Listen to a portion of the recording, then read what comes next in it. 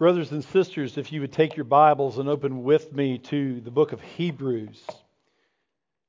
As Danny mentioned, we are in chapter 5, starting with verse 11, reading through chapter 6, verse 3. If you're able, I invite you to stand as we read the written word of God. The Lord Jesus once said, "He who has ears to hear, let him hear." Hebrews 5, starting with verse 11. About this we have much to say, and it is hard to explain since you have become dull of hearing. For though by this time you ought to be teachers, you need someone to teach you again the basic principles of the oracles of God. You need milk, not solid food. For everyone who lives on milk is unskilled in the word of righteousness, since he is a child. But solid food is for the mature, for those who have their powers of discernment trained by constant practice to distinguish good from evil. Therefore, let us leave the elementary doctrine of Christ and go on to maturity, not laying again a foundation of repentance from dead works of faith toward God, and of instructions about washings, the laying on of hands, the resurrection of the dead, and eternal judgment. And this we will do if God permits. Friends, the grass will wither and the flowers will fall, but the word of our Lord will stand forever. Pray with me. Our God and Heavenly Father, as we approach Thy holy word, we pray that You would remove any distraction from this place, that we might listen and remember and understand and respond in a way that is pleasing unto Thee. Lord, may the Holy Spirit work among us. Continue to prune us, Father, to cut us back in areas where we need to grow, so that we can flourish, that we can thrive as children of God. We ask all of this in Jesus' precious name. And all God's people said, amen. Friends, please be seated.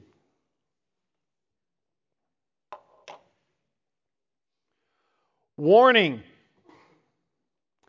Okay, when I say that word, what's the connotation that comes into your mind? For some people, when they hear the word warning, they're very fearful. Some people get scared. Some people say, I don't care about any warning. I'm not going to pay attention to that. I'm going to just go and do my own thing. Not even acknowledge it. You know, we get warnings all the time in life, and it varies in the way people respond to them. You know, you get a tornado warning or a traffic warning about the rain, some type of warning. Everybody has a different reaction to warnings. Some people fear them. Some people disregard them. But some people appreciate warnings. Well, friends, let's remember the purpose of a warning. The purpose of a warning is to describe an event that indicates impending danger so that you are exhorted to take action to prevent or avoid the dangerous situation. And Michael, if you could do me a favor and put that on that screen back there as well, that would be very helpful.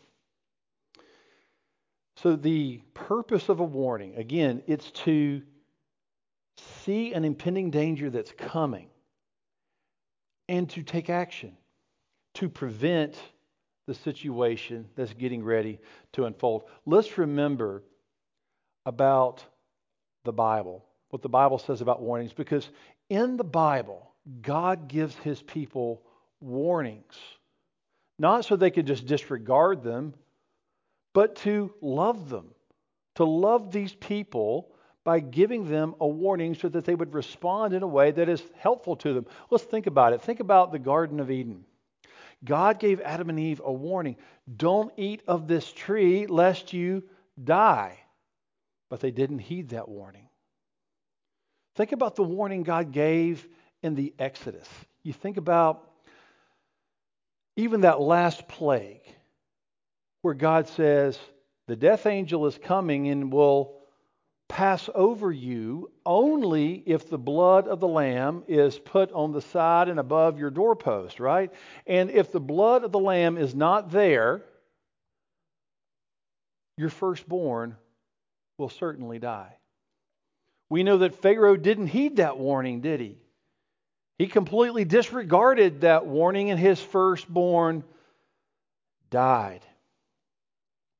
But God gives us warnings, friends, so that we heed them, we understand them, and we respond to them in a way to avoid this impending danger. And we find that warnings are some of the most loving things that God could ever do for us.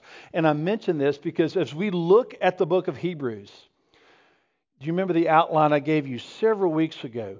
We found not one, not two, but 6 warnings in the book of Hebrews. We've already talked about 2 of them. Do you remember that first warning? We'll put that picture up on the screen. Warning number 1 from Hebrews chapter 2. We said, warning, you are drifting away from Christ. That's what the author of Hebrews is saying. You're drifting away from Christ. And I told you that story. Maybe your family's done this as well. My family was in the ocean one time just hanging out and talking, and we were there for about 45 minutes, and we looked up and we had drifted maybe 300 feet away from where we started because the current was pulling us. We didn't even realize it. And what the author of Hebrews is saying is, man, you're drifting away from Christ. You're slowly, methodically just moving away from Christ. Warning, don't drift away from Jesus so that you walk away from Him. The Bible says it this way, don't neglect such a great salvation. Warning, pay attention to what's going on. Warning number 2, we saw from Hebrews 3. We'll put that on the screen. That warning was, don't have a hard heart towards God. Don't have an evil, unbelieving, disobedient heart that leads you to fall away from the living God, that leads you to not believe in God. Well, brothers and sisters, as we move today to chapter 5, we get to that 3rd warning. And it's a warning that continues all the way into chapter 6. It's a quite long warning, but we learn that this 3rd warning is not really anything new.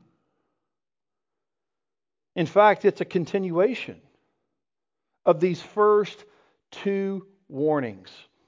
And friends, today I want you to know that this 3rd warning is all about apostasy.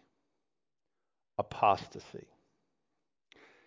Friends, if you have your bulletins with you, look on the back. 3 points today concerning apostasy. First of all, let's define what that word means. Some people don't even know what that means. What do you mean, Pastor Adam, by apostasy? And then secondly, the Bible teaches us to watch out for spiritual immaturity. And then maybe third and finally, the point that the Hebrews makes is don't give up.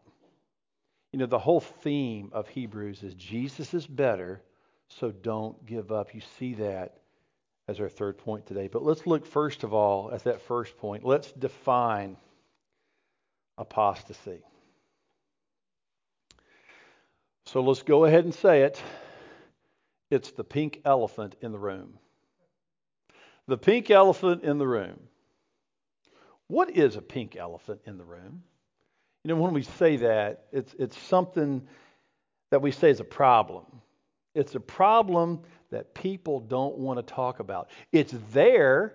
You can't avoid it. It's there, but you just don't want to talk about it, right? You know, we just got through the holidays.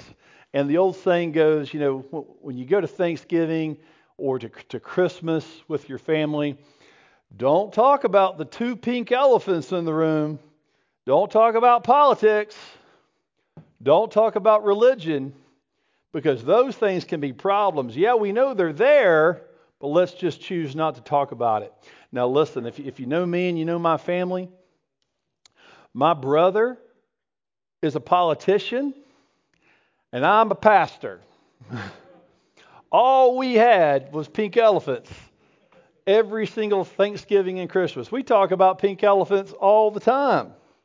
But a lot of times you're encouraged to avoid the pink elephant because it can become awkward or you just don't want to talk about it. Well, friends, I want you to know that word apostasy, it's pink elephant.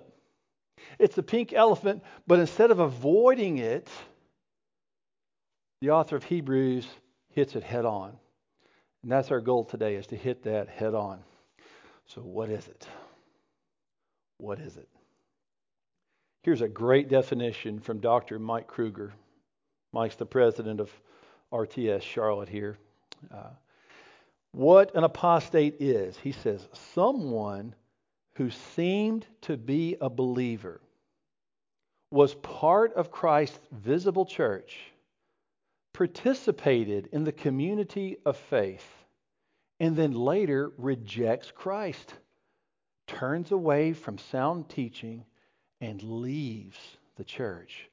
Wow. That's a big pink elephant, isn't it? You say, Pastor Adam, you're telling me that there are people who look like Christians, act like Christians, talk like Christians, but one day these people walk away from their perceived faith and leave the church, and we find out that they're really not Christians?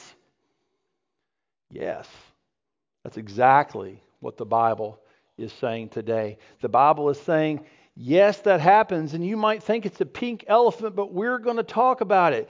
This might feel hard. This might seem uncomfortable.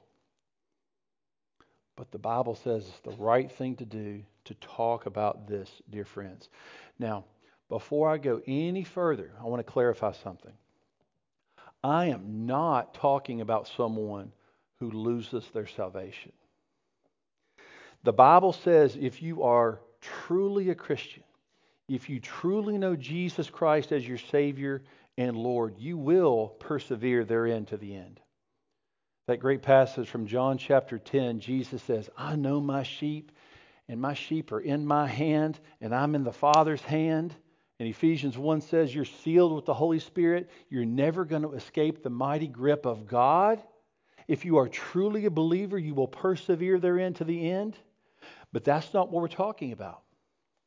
We're talking about a person who appears on the outside to be a Christian, but never truly is. And this person walks away from his or her perceived faith. In the Bible, the best example of this is Judas. I had Blair read that passage to you earlier today to get your mind thinking about what went on in that room during the Last Supper. And let's be careful to understand something. We all know the story of Judas after it happened, don't we? We see things after the events of Judas and we look back on the event. So in our minds, we know Judas as a betrayer, right? As someone who committed apostasy. But on this side of the event, sitting in that upper room with Jesus, as Jesus broke the bread, the disciples had no idea that it was going to be Judas. When Jesus said, one of you will betray me, if you read the synoptic Gospels, Matthew, Mark, and Luke, you see the disciples asking, is it me? Is it me? There was no one in that room that said, Jesus, we know who it is. Give me a harder question, Jesus. All 11 of the rest of us, we know who it is. We know it's Judas. Did that happen? No. Why? Because Judas blended in. They weren't able to distinguish him on this side of the story the way you and I can distinguish him on this side of the story. Think about that. It was indistinguishable for these disciples. They were confused. Who is it?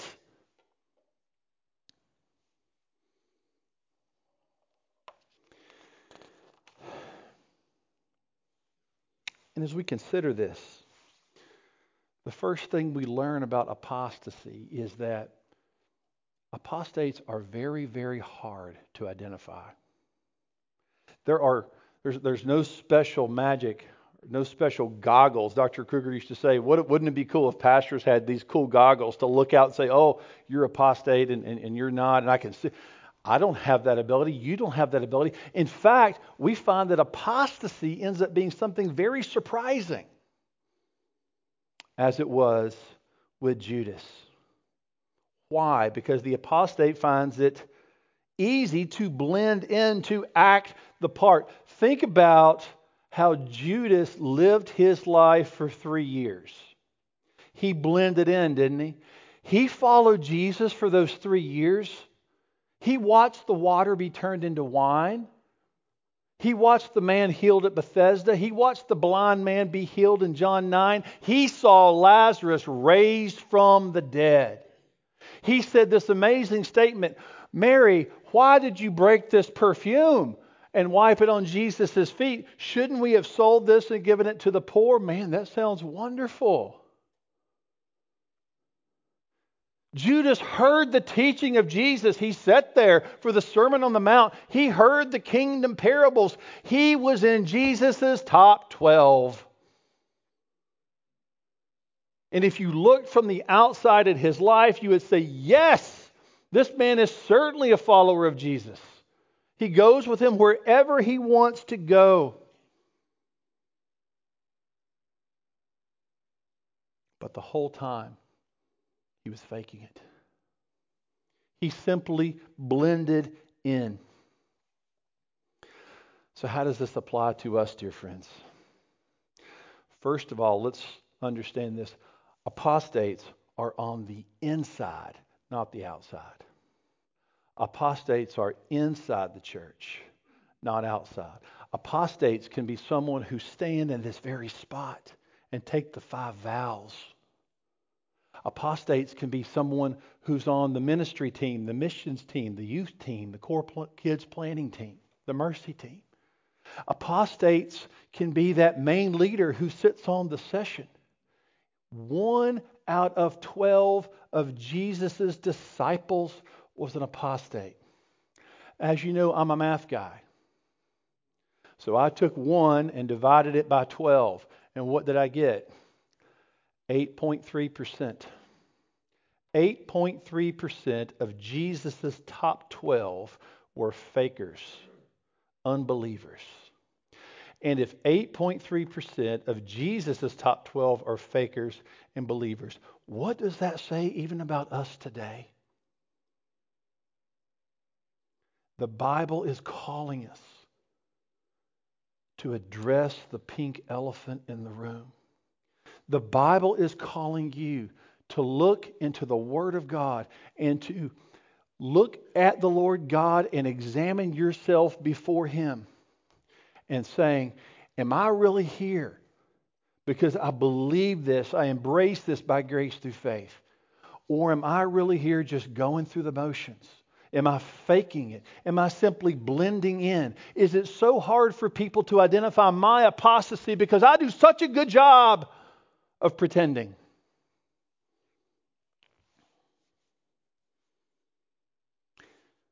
The Bible gives us yet another clear example of apostasy, even other than Judas.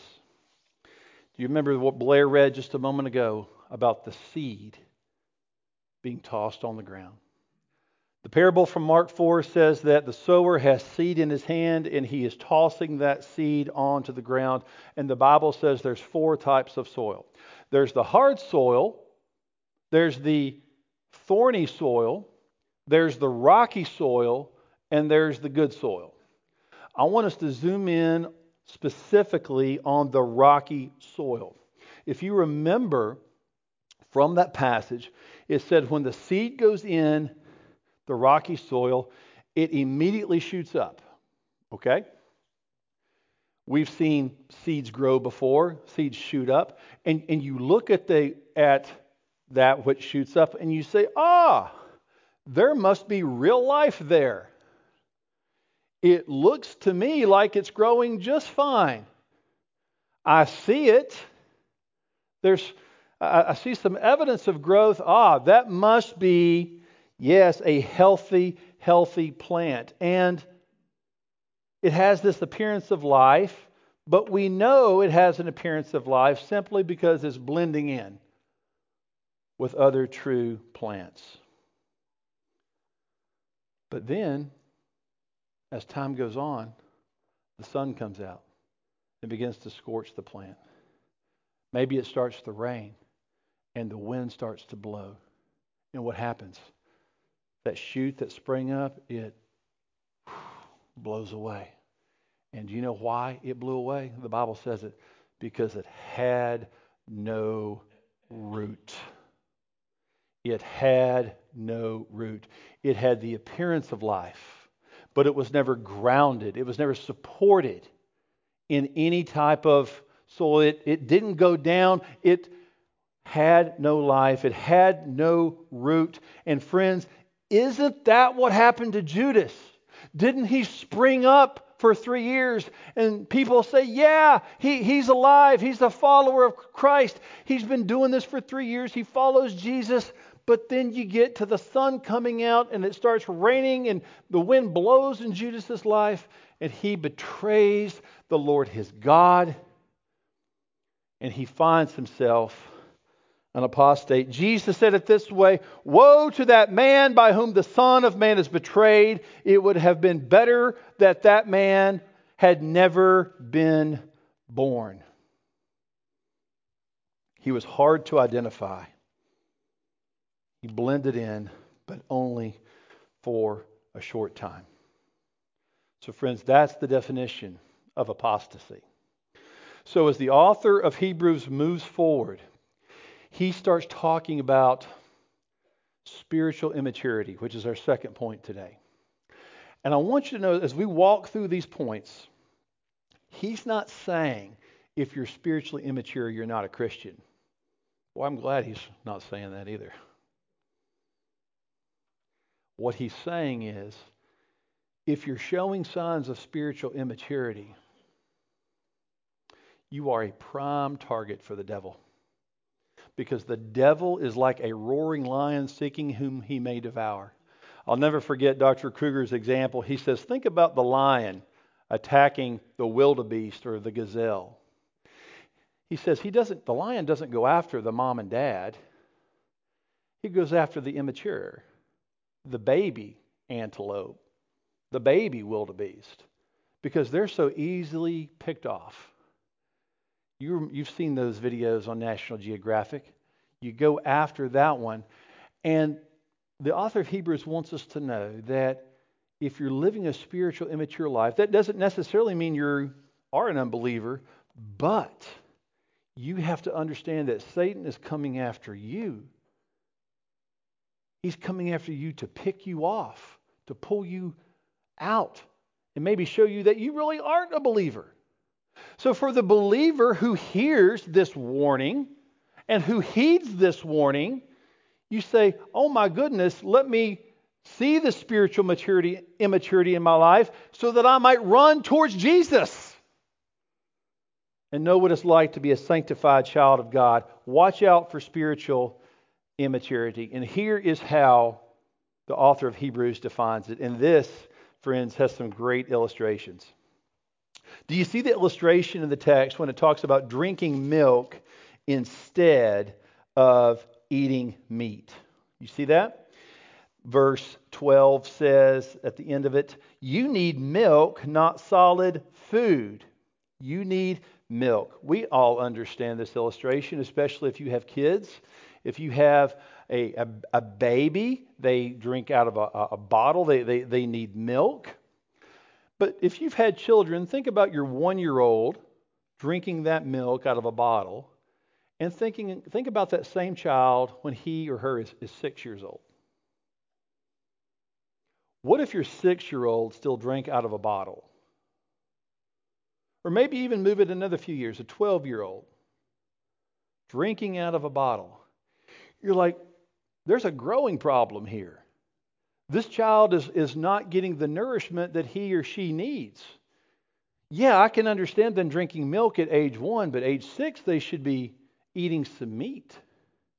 Age 12, as they go into teenagers, man, they should be having some really good food by that point. They're missing out on so much food. They're immature.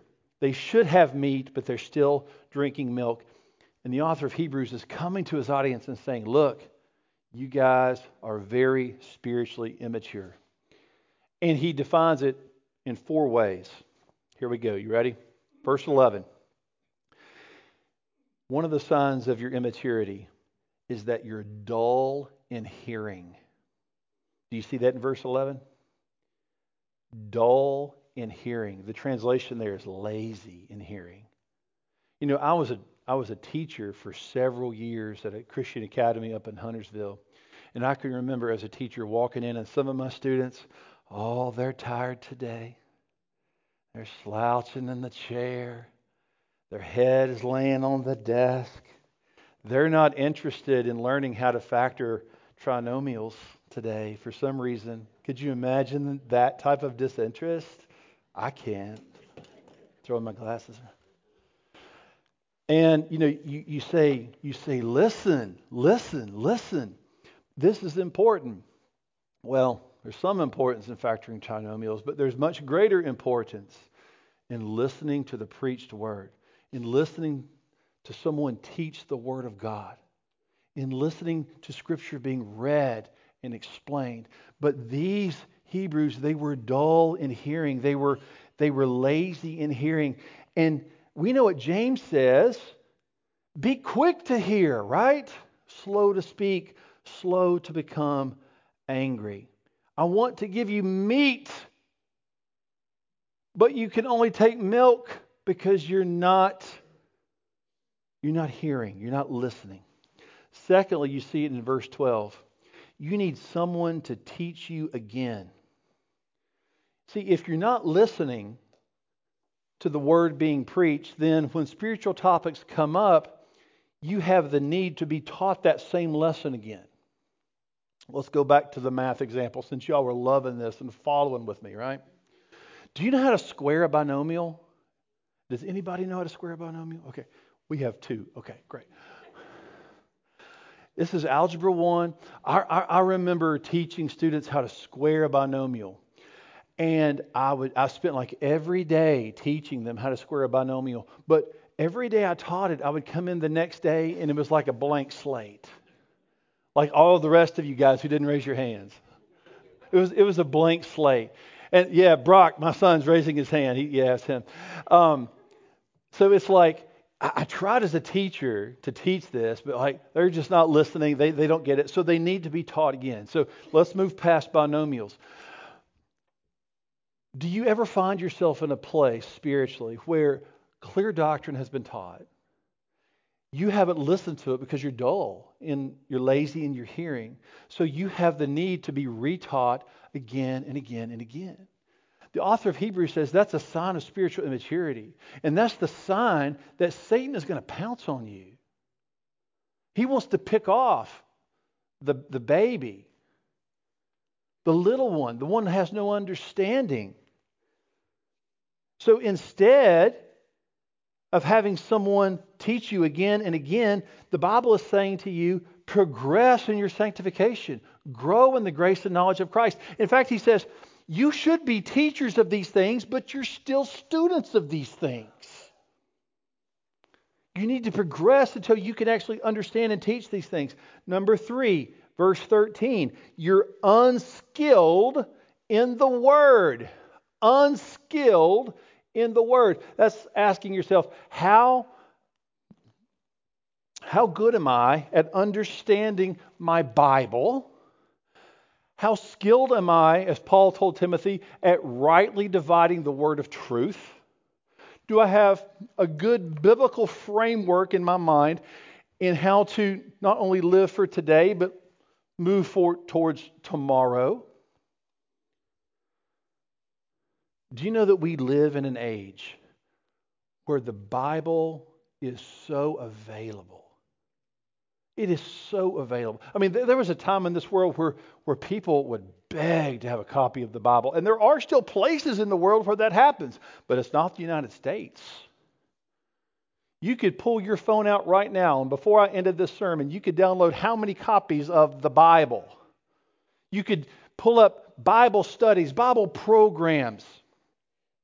And the sad thing is, even though it's so available, there are so many people who are still unskilled in it, who have no knowledge of it at all.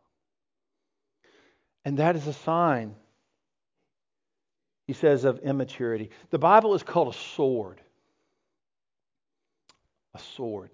You know, those in ancient times who fought with swords, they were trained in how to use that sword. Are you trained in how to use the sword of the Spirit, the Word of God? You think about 2 Timothy 3:16 and 17. All Scripture is God-breathed, and it's useful for teaching, rebuking, correcting, and training in righteousness, so that the man of God may be thoroughly equipped for every good work. Have you been trained in the righteousness of the Scriptures? If not, I invite you, dive into these sermons on Sundays. Dive into a Bible study here at Church of the Redeemer. Dive into a life group here at Redeemer. Learn the Word of God so that you can be skilled in the Word. And this last one is the last one is lacking discernment to distinguish good from evil. Do you see that in verse 14? But solid food is for the mature, for those who have their power of discernment trained by constant practice to distinguish good and evil. Friends, it is amazing to me how far this country has fallen. It is amazing to me how this world is teaching you to love evil and to hate good. And it is amazing to me to see how many Christians are falling into these traps in this world because they can't discern good from evil. This world is going to teach you to embrace evil, to call what God says is right, to call that wrong, and to call sin right. And we as Christians have to have discernment to know that which is right and wrong, not for the Republican Party or the Democratic Party, but before God Almighty. To do that which is right in front of God at all times, because He is the Lord of our lives, and we need to live under that lordship. And without knowledge of the Word of God, you're not going to be able to discern right from wrong. And the writer of Hebrews is writing to these people and saying, look, I see these elements of spiritual immaturity in your life, and I'm worried that you're going to get plucked off by the evil one. He's not saying you're not a Christian. He's saying there are signs telling me that you might be faking this. And if you don't watch out, you're going to be plucked off and be an apostate from the church. So let this warning encourage you to run the other way. In fact, when we hear warnings like this and we run towards Jesus, that's actually a sign that we're really His. So the third and final point is don't give up. You see it there in chapter 6. The first verse says, let us leave the elementary doctrine of Christ and go on to maturity. There it is. It's time to leave elementary school. Do you remember when you left elementary school? Were you like, oh man, I want to stay here because the teachers are so kind and there's bunnies and flowers everywhere in my room, and I don't want to go to that middle school place. It's so comfortable here. And can I just repeat the 5th grade or 6th grade again? But you're like, no, it's time. It's time to move on. Time to grow up. It's time to go to middle school. It's time to go to high school. Time to go to college. That's what you see the Bible telling you in your spiritual life. It's time to leave. And by leaving, it doesn't mean forget or do away with. Like, you don't forget the things you learned in elementary school or do away with them when you go to middle school. But when you leave, you move on to greater things. You move on to more nutritious things. You get off the milk and you start eating meat. And that's what the writer is saying. Take the next step. Grow up. Make progress. And then he says, you've got the foundation. You've got the milk. There's no need to relay the foundation. And the foundation, you see it in the text, are things like this. Things like repentance and faith. That's coming to Jesus. That's foundational. Things like washings. That's baptism. You've got that. Things like the resurrection and the judgment. You know that Jesus is coming back and we're going to be raised to life. But is that all you know? Because if it is, it's time to leave elementary school and grow up. And to keep on growing in your faith. Because that is an evidence of knowing Jesus. Well, friends, let me close this with one more story. We talked a lot about Judas. He's the prime example of apostasy. There's one more illustration I want to talk to you about.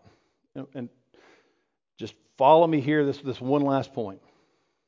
There's an Old Testament example of apostasy I want to talk about. Lot's wife. Do you remember Lot in the family of Abraham? You know, Lot's wife is so minor in the Bible that we don't even know her name. She's simply referred to as Lot's wife. Yet Jesus thinks that she is so important. In the New Testament, he mentions her. He says in the Gospels, remember Lot's wife. Why would he say that? Why would Jesus emphasize some person so minor? Friends, it's simply because Lot's wife had all the blessings. If you are a child of a believing family, lean forward right now and pay attention to what I'm getting ready to say. Lot's wife had all the benefits of a Christian family. She grew up in the context of the covenants, of the blessings, and the knowledge of God. Yet she never, ever believed in God. I'm going to read to you a quote from the book Holiness by Bishop J.C. Ryle. If you've never read that book, please read that book. It's the best book you could ever read on sanctification. But listen to what Bishop Ryle says concerning Lot's wife. It's a little long, but bear with me. When Abram first received the promises, it was probable Lot's wife was there. When he built his altar by the tent, it is probable she was there. When her husband was taken captive and delivered by God's interference, she was there. When Melchizedek, king of Salem, came forth to meet Abraham with bread and wine, she was there. When the angels came to Sodom and warned her husband to flee, she saw them. When they took them by the hand and led them out of the city, she was one of those whom they helped to escape. Once more, I say, these were no small privileges. Yet what good effect had all these privileges on the heart of Lot's wife?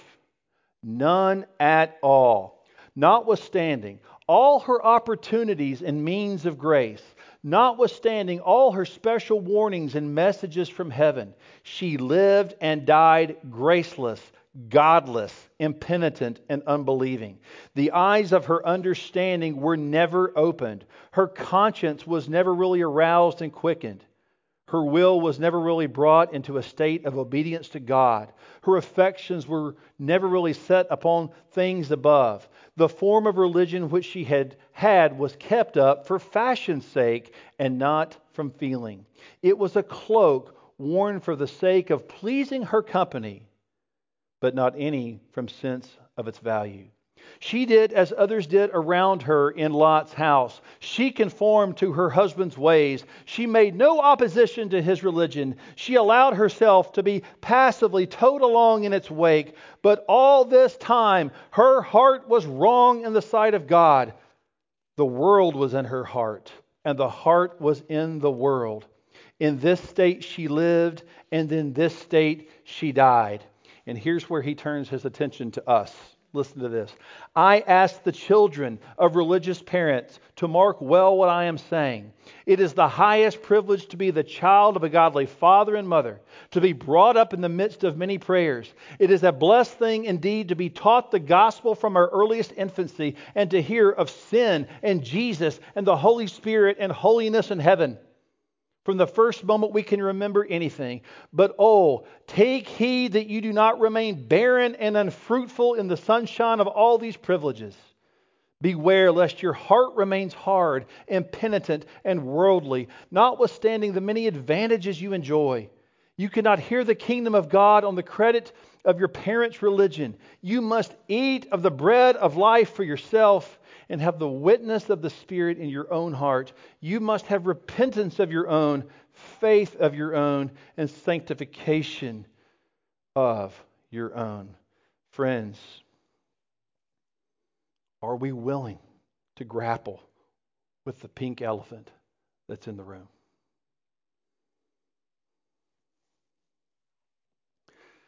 Some questions I encourage all of us to ask of ourselves. Are we blending in just like Judas? Or are we really believers? Are we pretending to follow Jesus just like Judas, but are we really part of that 8.3%? Are you a shoot that springs up from rocky soil, looking like you have life, but there's no root in your life? Do you find yourself immature in your faith, ready to be pounced on by a lion? Friend, today, if you're dull in hearing, hear this warning and listen to the word. Today, if someone needs to reteach you all the time, hear the warning and be encouraged not only to listen, but to learn.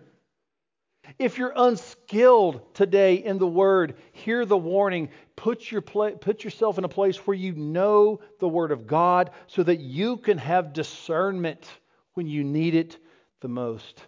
And if you find yourself in elementary school, over and over, holding on to a bottle of milk, isn't it time to eat some meat? Where are you in your spiritual life? Don't compare yourself to me or the people sitting beside you. Look into the face of God. Say, Lord, am I really yours? Is my faith for real? And Lord, if it is, and I find myself not growing, drinking this milk, let me hear this warning and run towards you that I might grow and be nourished even as a believer today. Friend, if you're here today and you don't know Jesus, Jesus' arms are open wide. Come to me, Jesus says, all who are weary and heavy laden, I will give you rest. Believe upon the Lord Jesus Christ, and thou shalt be saved. Let's pray together. Lord, thank you for this text.